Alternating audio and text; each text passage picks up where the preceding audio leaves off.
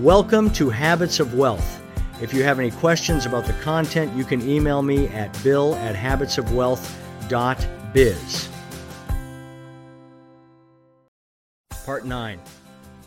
Planning for your permanent prosperity.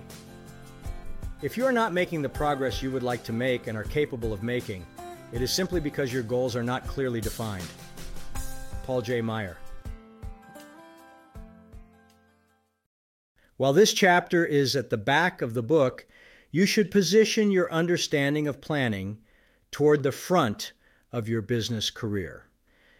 Your commitment to planning is fundamentally important to creating and preserving personal and organizational wealth.